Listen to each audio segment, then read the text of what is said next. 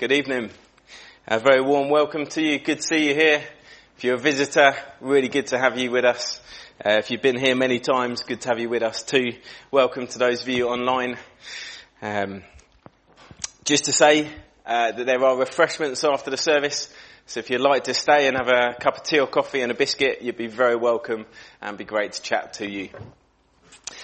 Just three other quick notices as well. Just before we start really. So firstly, the SGP conference, which John mentioned this morning.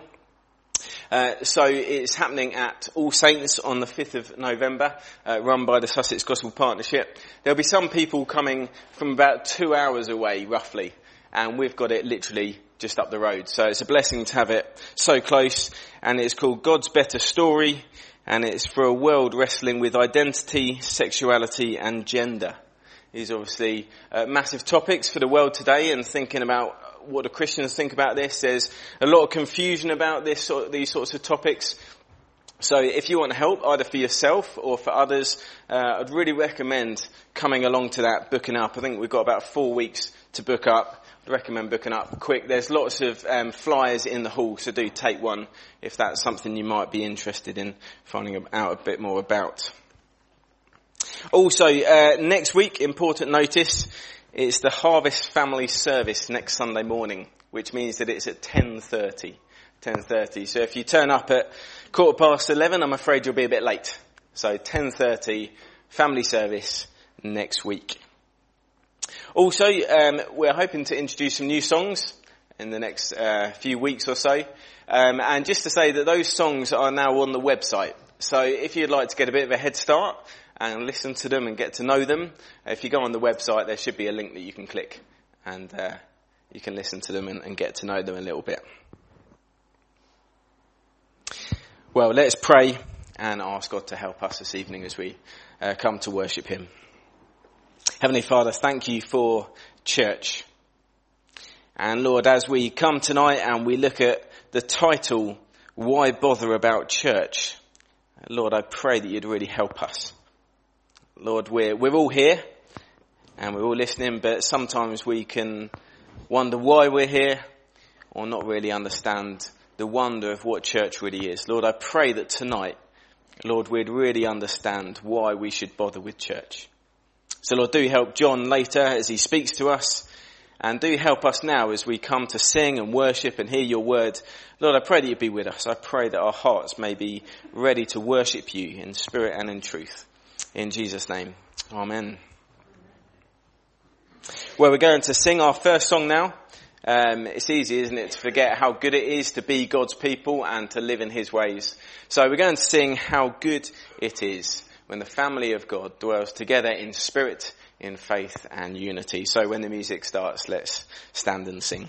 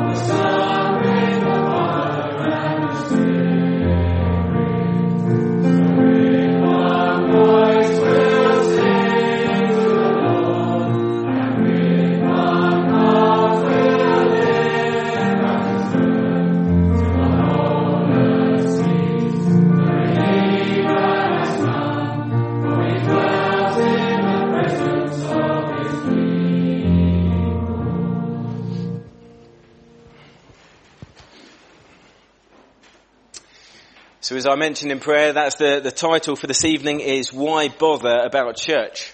So we're looking forward to John, our pastor, answering that question for us. And he's going to be doing it from our readings, 1 Timothy 3, firstly, and then we're going to read briefly Ephesians 2, verses 19 to 22.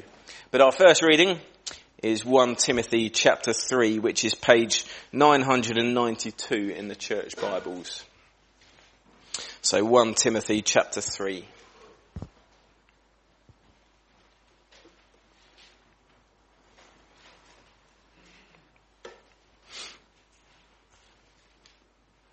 The saying is trustworthy. If anyone aspires to the office of overseer, he desires a noble task. Therefore, an overseer must be above reproach, the husband of one wife, sober-minded, self-controlled, respectable, hospitable, able to teach, not a drunkard, not violent but gentle, not quarrelsome, not a lover of money. He must manage his own household well, with all dignity, keeping his children submissive. For if someone does not know how to manage his own household, how will he care for God's church? He must not be a recent convert, or he may become puffed up with conceit and fall into the condemnation of the devil. Moreover, he must be well thought of by outsiders, so that he may not fall into disgrace, into a snare of the devil. Deacons, likewise, must be dignified, not double-tongued, not addicted to much wine, not greedy for dishonest gain. They must hold the mystery of the faith with a clear conscience. And let them also be tested first. Then let them serve as deacons, if they prove themselves blameless. Their wives likewise must be dignified, not slanderers, but sober-minded, faithful in all things. Let deacons each be the husband of one wife, managing their children and their households well. For those who serve well as deacons gain a good standing for themselves and also great confidence in the faith that is in Christ Jesus. I hope to come to you soon, but I am writing these things to you so that if I delay, you may know how one ought to behave in the household of God, which is the church of the living God, a pillar and buttress of the truth. Great indeed, we confess, is the mystery of godliness. He was manifested in the flesh, vindicated by the Spirit, seen by angels, proclaimed among the nations, believed on in the world, taken up in glory. So that's 1 Timothy chapter 3, and now we're going to read Ephesians chapter 2, verses 19 to 22. So Ephesians chapter 2, verses 19 to 22, and that's page 977 in the church Bible.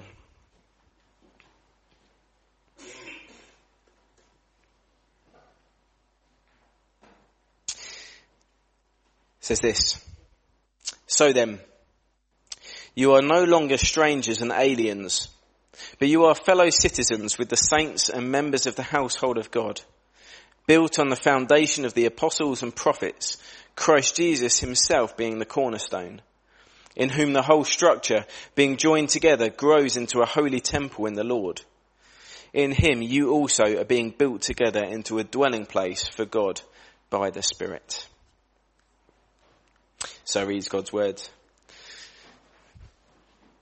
Well, we're going to sing about the Lord of the church now in our second song. So, Lord of the church, we pray for our renewing.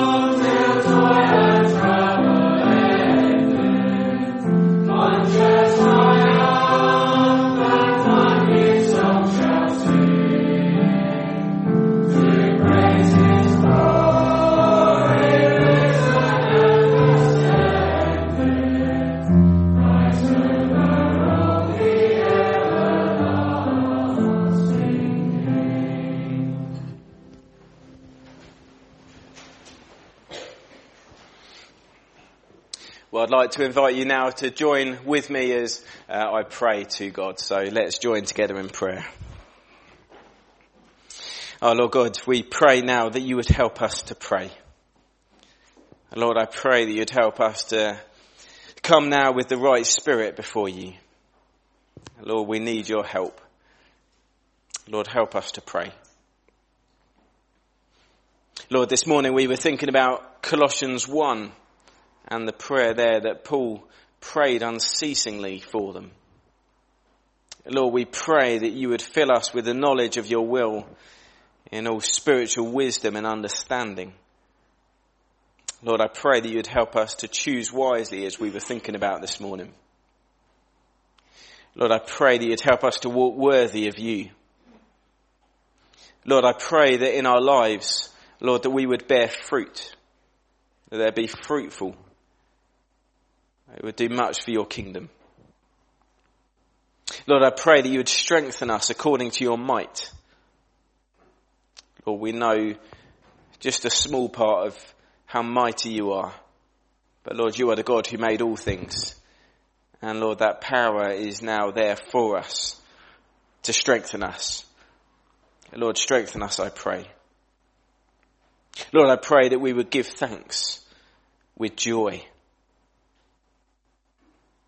Lord, you have qualified us to share in the inheritance of the saints of the light.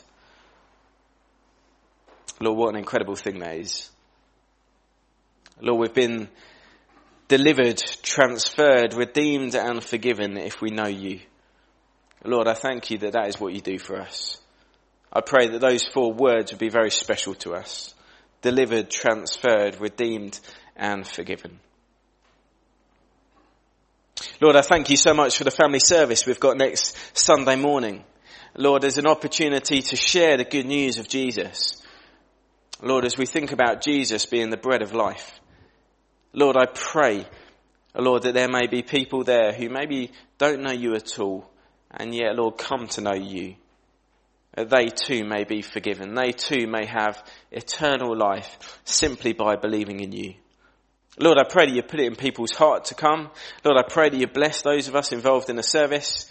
Lord, I just pray, Lord, that it may be a morning where we give thanks to you and praise you for the harvest. And also we know more of you. Lord, we pray these things. Lord, we pray for the men's event coming up this week as well. Lord, I pray that you would grow us as men. Lord, I pray that you would use it. Lord, that there would be a good impact for your kingdom. And Lord, I pray that you'd help Wes as well, Lord, as he's preparing, maybe putting the final touches to it in the next day or so. Lord, I pray that you bless his heart, Lord, as he comes to speak to us. Lord, give him the words to say. Lord, do help him and thank you for him. Thank you for the good that he's done already in so many people's lives. Lord, I pray that he'd be a blessing to us as he joins us. Lord, I really pray for the students. Lord, especially those who have just gone this week or in the last couple of weeks. Lord, we pray for Zach and Kim and Elijah and Jacob. Lord, I thank you for them. Lord, you know we'll miss each and every one of them. Lord, I pray that you bless them in their new setting. Keep them, Lord. Thank you that you're not just the God of Crowborough, but that you're the God of wherever they are too, all over the world. Lord, I pray that you give them wisdom. Lord, your word tells us that your wisdom is more valuable than anything we could desire. And Lord, at uni, Lord, they can desire all sorts of things. Lord, I pray that in their hearts they would know that you and your wisdom are more valuable than anything they can desire. Lord, I thank you so much for Christianity Explored as well. Lord, we thank you for Martin and Jane for doing it and for the fact they've got a good number. Lord, you know that there are people there with big questions. Lord, I thank you that your word has answers. Lord, that your word answers the biggest questions we can have. And Lord, I pray that you'd help Martin and Jane, particularly as they lead that meeting. Lord, I pray that you'd help them to facilitate it well. And Lord, I pray that people may come away having met you and having found out answers to their biggest questions. So Lord, do use that. Lord, as a couple of weeks break now, Lord, I pray that people would come back after that refreshed and ready to go again for the second half of that course. Lord, I thank you for the message as well at the funeral this last Monday. Lord, the gospel that we heard. Lord, you know that many of us would have loved it to be longer and more there, but yet, Lord, your word was read and Jesus was proclaimed. And Lord, we know that there is power in your word. And Lord, so many people watched it. Lord, I just pray that you would work through that. Lord, you can work through anything. Lord, the smallest of things. Lord, I pray that it would spark conversations. Lord, I pray that people may look back to that day and say, that was the day when I first heard of Jesus. That was the day when I first became intrigued. That was the day when I first understood that it was more than just a belief. It was knowing God. And Lord, I pray that you'd help us tonight. Lord, I pray that you'd help us to listen. Lord, I pray that our hearts would be ready. Lord, I pray that you'd help John as he speaks. Lord, do help him to speak clearly. Thank you for the prep he's put in. And Lord, this may be things we've heard before. If it is, Lord, I pray that we'd hear it with humility, knowing that we need to hear it again. Lord, if we've never heard any of this, Lord, I pray that you would speak to us, that we'd understand just something of just how special church is. And Lord, I pray that at the end of this evening, we may be gripped by what church really is. And that we may not just be thinking about why bothering come to church, but we may be so looking forward to coming to church week by week. So Lord, do be with us. Help us, I pray. In Jesus' name. Amen. Well, we're going to sing our third song now before John comes up and speaks to us. And it's Glorious Things of You Are Spoken. And I'm going to read verse 4. Saviour, since of Zion's city, I through grace a member am. Let the world deride or pity, I will glory in your name.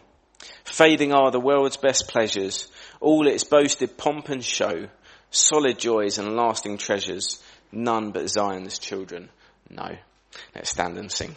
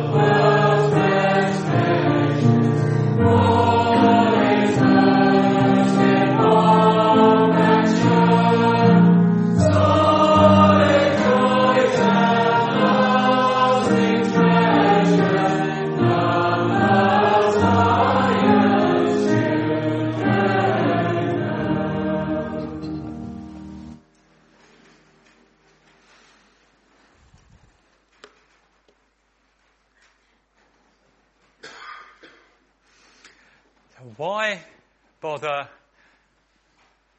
with church? How do you view the church? I'll give you some options. An old grey building, a hobby for religious people, a bastion of traditions, and irrelevance.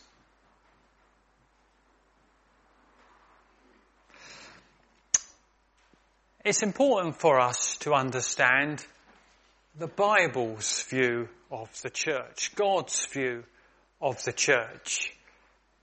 And it's very different from the 4 options I just passed on to you. And realising what the church is really like and about will make a big difference to our attitudes. And I'm hoping that this evening we'll do that as we think about this theme. We can go to many places in the Bible to get a bigger grasp of what the church is about.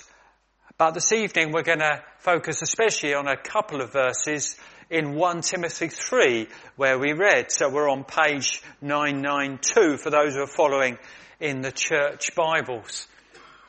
And it is going to help address that question of why bother with church.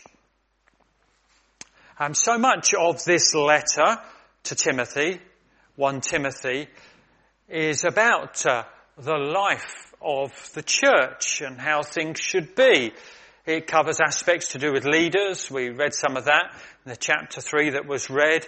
It covers things about men and women in the life of the church. It covers things about ministry. It covers things about attitude to older people. There's aspects in it about wealth and relationships. There's lots of things to do with the life of the church.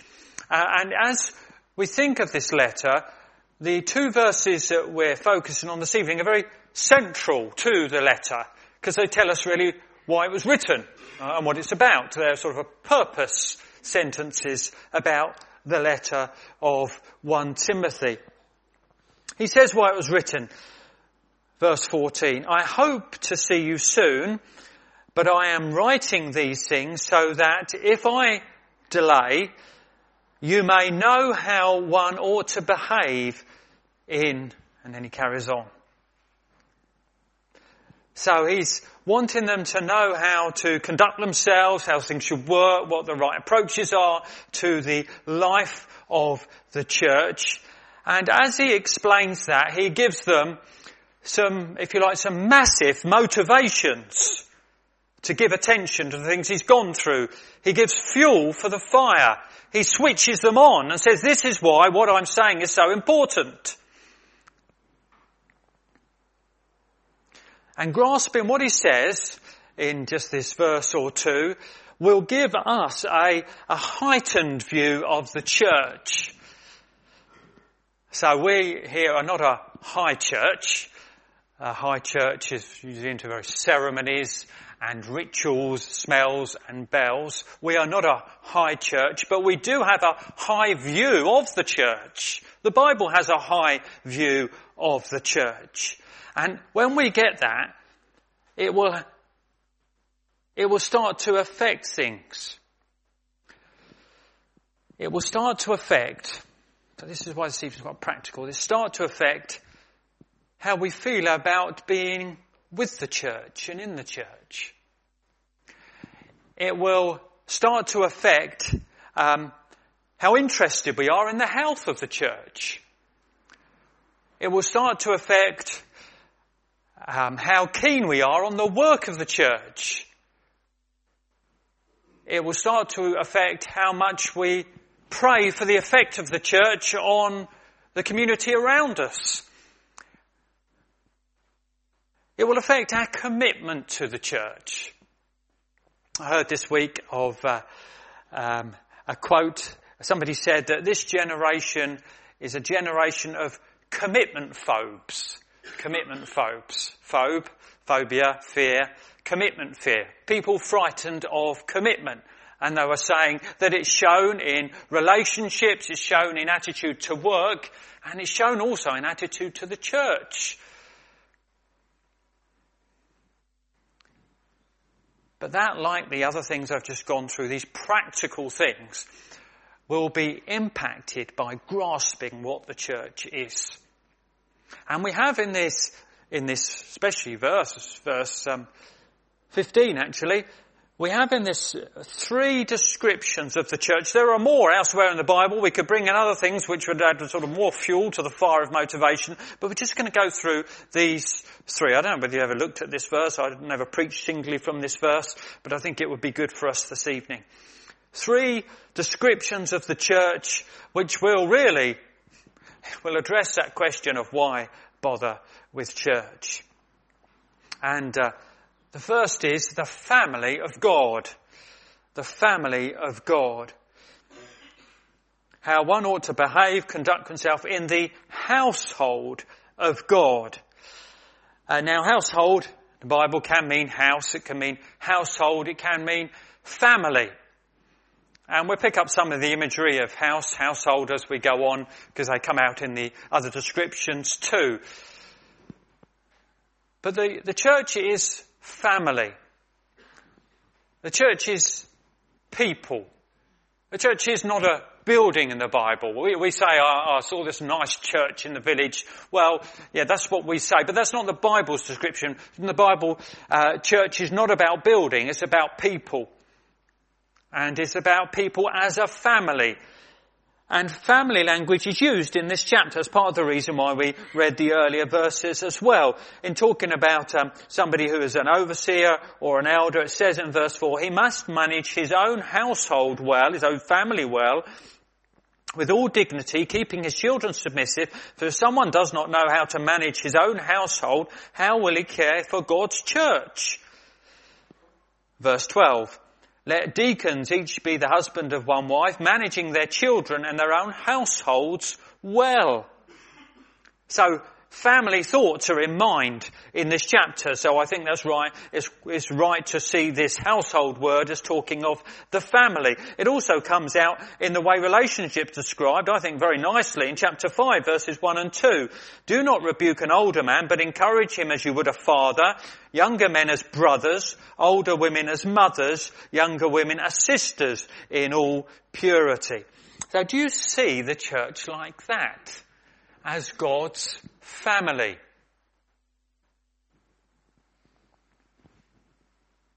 Sometimes people talk of, or some churches, we don't tend to pick up on the language here, perhaps we should, but some people talk of the church family. And that's quite a nice description, and it's in keeping with what the Bible teaches. Of course, some people's sad experience of family and family life is very unideal, very disturbing, quite traumatic sometimes. But this is drawing on good family pictures, good family imagery, families as they should be. The church is a family. Families are usually bound together by birth. And the church is a group of people born again by the Spirit. They're united together by parents. And the church has a wonderful heavenly Father. The family often has siblings in common. And the church has Jesus as the older brother, bound together as the family of God. We don't always live that out, do we, as we should. I read this little snippet this week which struck me, actually. And it speaks into this, really. If somebody's quoting what they observed. A while back, a former gang member came to our church. He was heavily tattooed and rough around the edges, but he was curious to see what church was like. He had a relationship with Jesus and seemed to get fairly involved with the church. After a few months, I found out the guy was no longer coming to the church. When asked why he didn't come anymore, he gave the following explanation. I had the wrong idea of what church was going to be like. When I joined the church, I thought it was going to be like joining a gang. You see, in the gangs, we weren't just nice to each other once a week. We were family. Church isn't always as it should be, but it should be like family, with genuine care and genuine relationships. So I'm sorry if you've been let down by us as a church or other churches, but that's how church should be: warm, accepting, caring, together, interested, loyal, quality relationships lived out. You like family meetups? Well, maybe you don't like massive, if you're not a social animal, maybe you don't like massive meetups with lots of people, but I guess most of us like at least close family meetups, don't we? You know, when as the brothers come back who've not been around, or the children come home and you're all together, close family, relationships are open, company is loved. And you don't want to miss out, do you, if family is all together. So Christians, as the family of God, love being together. They don't want to miss out on being together. Well, I really like that first song that we sung, Oh How Good It Is. I picked it so I knew it was relevant, but as we sung it I thought, yeah, this is so good. It's drawn from Psalm 133, which starts like this: Behold how good and pleasant it is when brothers dwell or live together in unity. It's so good. That's how it should be. The family of God, brothers and sisters with faith in Christ, together as the family. It's the language picked up in Ephesians 2. That's why we read those verses as well. In verse 19. So it is a diverse family. It's not a monochrome family. So then, you are no longer strangers and aliens, but you are fellow citizens with the saints and members of the household, the family of God. The Bible conveys that it affects the way we treat one another and how we care. I expect you've heard the song over the decades. It was made a hit by the Hollies long ago in the 60s and 70s. He's my brother. He ain't heavy, he's my brother. And the origins of it are quite interesting. You can track them down on the web. And this was the background to that being written. In 1884, James Wells, the moderator of the United Free Church of Scotland, in his book The Parables of Jesus, tells the story of a little girl carrying a big baby boy. Seeing her struggling, someone asked if she wasn't tired and exhausted. With surprise, she replied, "No, he's not heavy, he's my brother." No, he's not heavy, he's my brother. So her love and sense of relationship meant that she just wanted to do it for him, that he wasn't a burden. He's not heavy because he's my brother. And so it is, and should be, in the family of God. There is a care, a love, a delight, hopefully, to be looking out for one another, to be caring. And isn't that great to be part of? The family of God, the household of God. Well, that was the first thing he says. Why bother with church? Because it's the family of God. Why bother with church? Because it is the church of the living God. We're just carrying on through our verse 15. The household of God, which is the church of the living God. Church really means assembly. It means sort of a gathering together of a group of people brought together. Well, you have it in schools, you have school assemblies, everyone is gathered together. And the church is the church of the living God. A few months ago we looked at that wonderful theme, I thought it was anyway, of the God who gathers. God gathers people together, forms them as a church. It can be used as a term in terms of the global universal church, everyone who is a believer, everyone who trusts in Christ. But the phrase is also used in the Bible for local churches, the church at Ephesus, the church at Corinth, the church at Antioch. It's local groups of the people that God has brought together and saved and given faith to.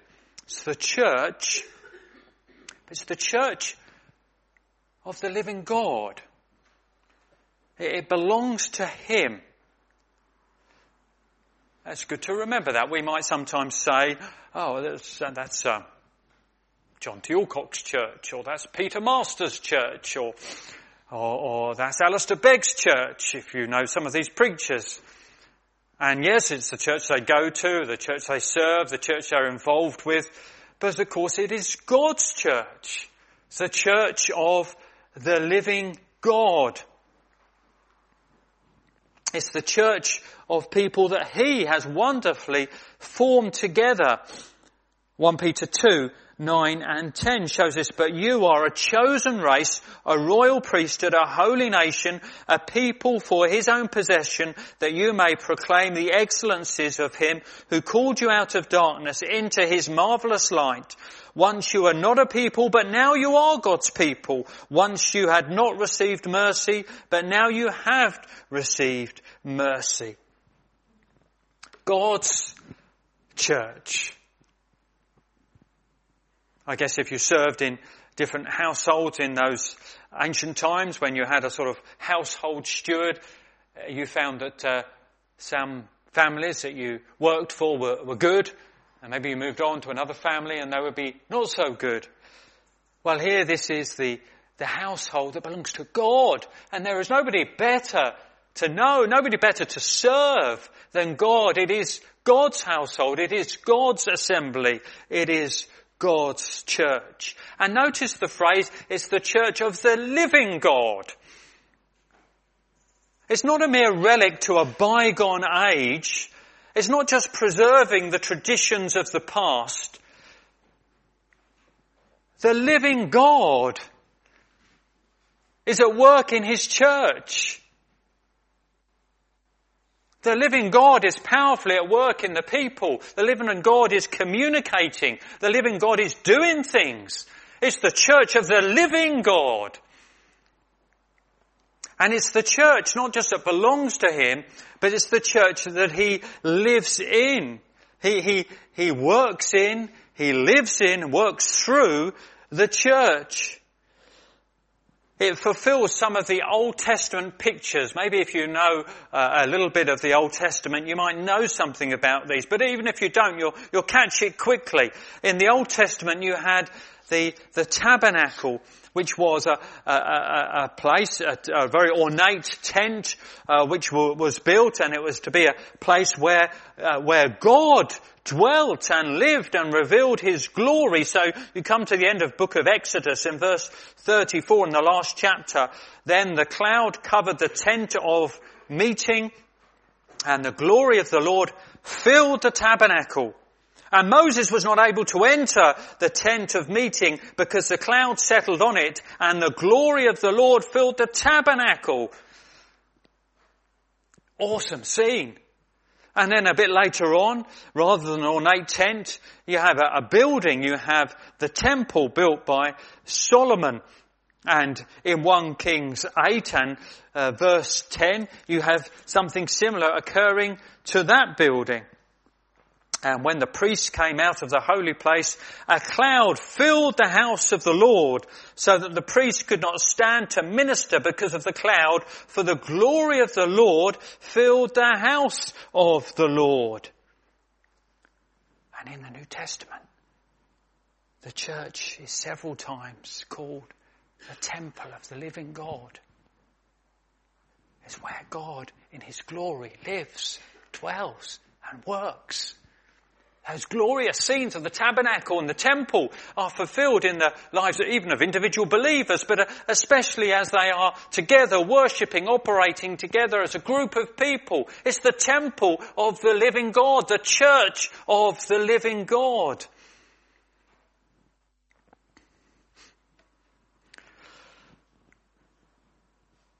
And it's something very special. It's put this way in 1 Corinthians verse 14. It's expected to have an impact actually on other people as they come in and sense the presence of God working in the life of the church.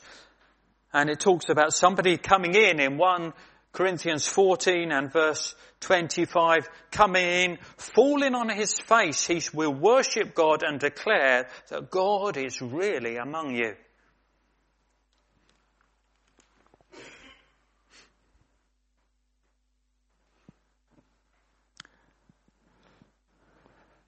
Some people have a strong allegiance to certain groups or celebrities or individuals. Maybe they follow one of these music groups. Maybe they go on tour. If there's a European tour, maybe they go to every European city to follow them. They want to be with them. They want to be in their presence because it's the music group that they love. I want to be where they are. You say that about God. I want to be where God is. And God is especially present. He's present in our lives individually, we know that. But he's a sense in which he's especially present. Awareness of his presence in the life of the church.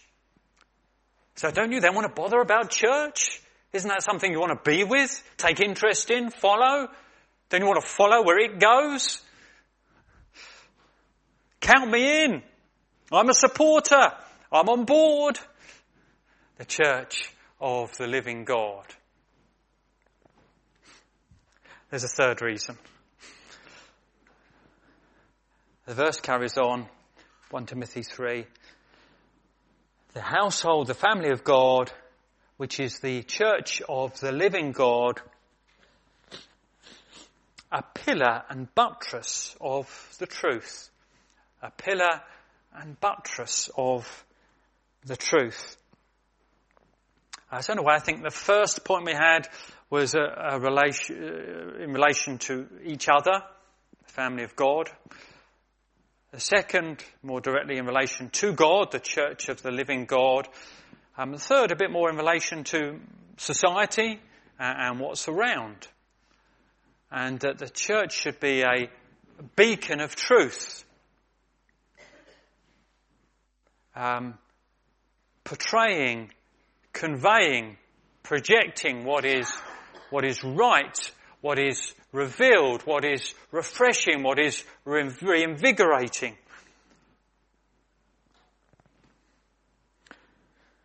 The imagery is slightly different in Ephesians 2. It's worth just clocking that, I think. We read Ephesians 2, but it'll help us to get a right understanding. Ephesians 2, it talked about members of the household of God, and some of the building imagery is used there. It says, built on the foundation of the apostles and prophets, Christ Jesus himself being the cornerstone. So it's saying that truth is founded on God's word. So we just get that clear, that truth doesn't really originate from the church. The church itself doesn't dictate what's truth. Some churches have gone down that route. They've trumped what the church says over what the Bible says. Well, it's clear that the basis is the prophets, the apostles, biblical truth is the foundation. Church is not the initiator and decider of truth. God's word is truth, but the church supports and protects that truth. The two words used are buttress. We perhaps don't think much of buttresses unless you're actually into buildings. A buttress supports the structure or a wall. Sometimes you've been to these National Trust houses or ancient houses and you've got a wall and you've got these sort of wall. Next to them you've got these sort of diagonal slopes going right up into the wall to sort of keep it steady. And they're buttresses. They're supporting, they're upholding the truth. And the church is a buttress of the truth. It protects the truth. It keeps the truth being prominent in the world. And it is a pillar and buttress of the truth. Timothy was in Ephesus, and they knew what a pillar was. One of our favourite family games is Seven Wonders. I don't know if any of you have got Seven Wonders. We quite like it as a family. And when you play Seven Wonders, you get an ancient city. You get a card, and that's your sort of starting point where you're working from. And if you've played it, this is the card you get for Ephesus. And it's very handy for now because Ephesus there, it's got the temple of Artemis, or the temple of Diana. And it was a famous temple in Ephesus at that time, and it had 100 iconic pillars, 18 meters high, each of them. So he was writing to Timothy in Ephesus at that stage where that was present. And he's talking about the church being the pillar of the truth. And of course, a pillar supports the building and it lifts up the building. And so the church supports the truth, and the church, if you like, lifts up, makes clear the truth that people need to know, the truth which dictates people's lives, the truth which will be their guide, the truth which is so often absent from people's mindset and outlook and values, and it is the church that holds up biblical truth for society. So seen by others. It's a bit like, if you like, a lighthouse. That's a significant picture in the history of the church here, as some of you know. But you've got a light, and it acts as a warning and really a direction to safety. It's shining out of the darkness, and it can be seen because it's lifted up, because you don't look down at there's a lighthouse in that pit. No, the lighthouse is on a really big tower, a pillar really, so that as many people as possible can see it. And the church is pillar and buttress of the truth. So if you care about society and what it needs, then you care about what the church is doing for society in lifting up, projecting the truth about Jesus Christ, the way, the truth and the life. Great verse was mentioned at the funeral on Monday. The false teachers at Ephesus in Timothy's day seem to have been narrow and inward. So much of this letter broadens their outlook out. The church is to be a pillar and buttress of the truth. The society around us needs truth, it needs big truths, and those big truths are upheld, projected, published by the work of faithful churches. So, some might be tempted to deride the church. Maybe we even see it this way, as a sort of marginal, irrelevant, outdated, a nice thing for a few centuries ago. But we see here that it's a key thing, a key plank in God's program. It's truth teacher, truth promoter, directs, protects, gets the message out which rescues and saves. Doesn't that excite you? Don't you want to be supporting that?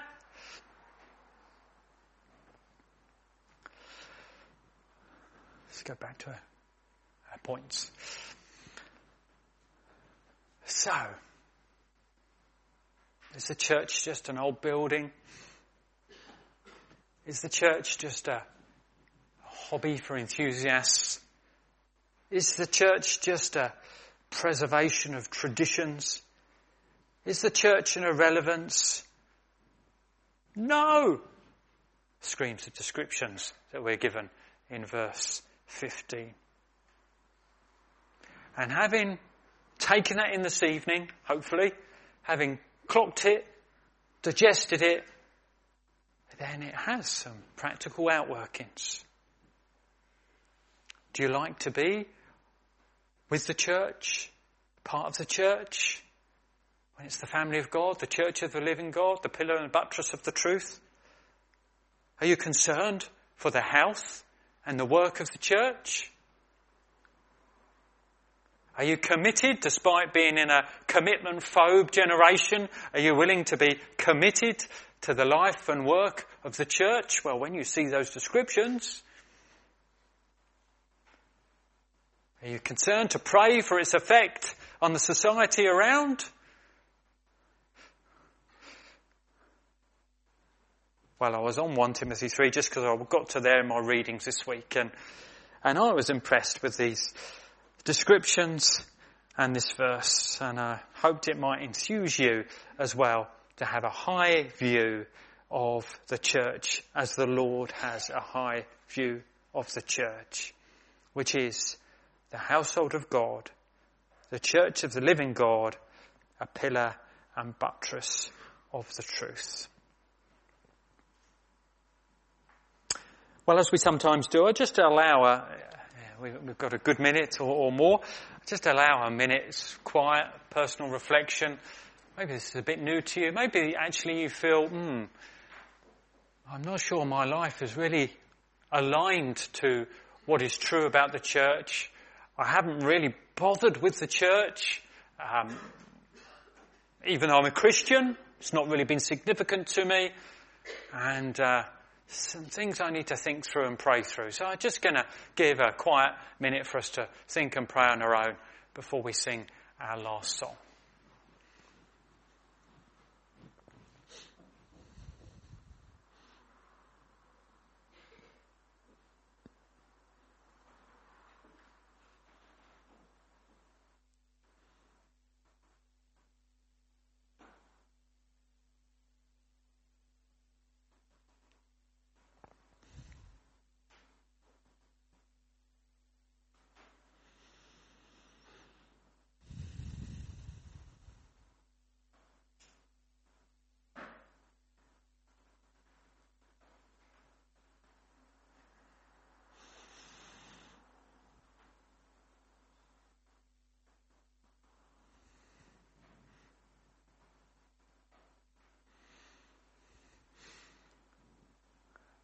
Well, let's sing then our last song, which is drawn from the Peter reference that I read a little bit earlier. As both sense of the privilege of being part of the church and some of the practical outworking. Church of God, elect and glorious, holy nation, chosen race, called as God's own special people, royal priests and heirs of grace. Know the purpose of your calling, show to all his mighty deeds, tale of love which knows no limits, grace which meets all human needs.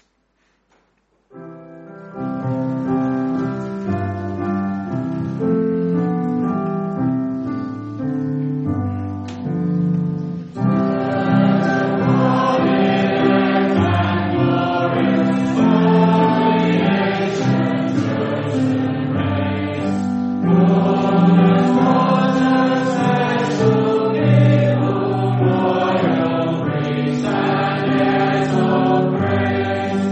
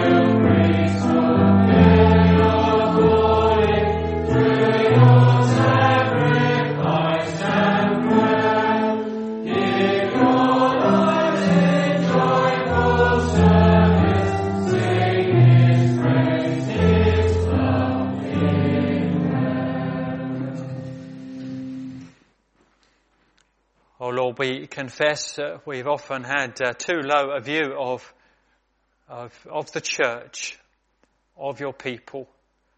We've not prized the privilege of being part of that group. We've not been sufficiently aware of the joy and immense goodness of being able to join together. Infuse us, Lord, with a love for being part of the family of God, the church of the living God, the pillar, the buttress of the truth. We pray that will help us in our attitudes and also in the practical outworking of our actions. May your word live in us as we have been open to it this evening, we pray. Amen.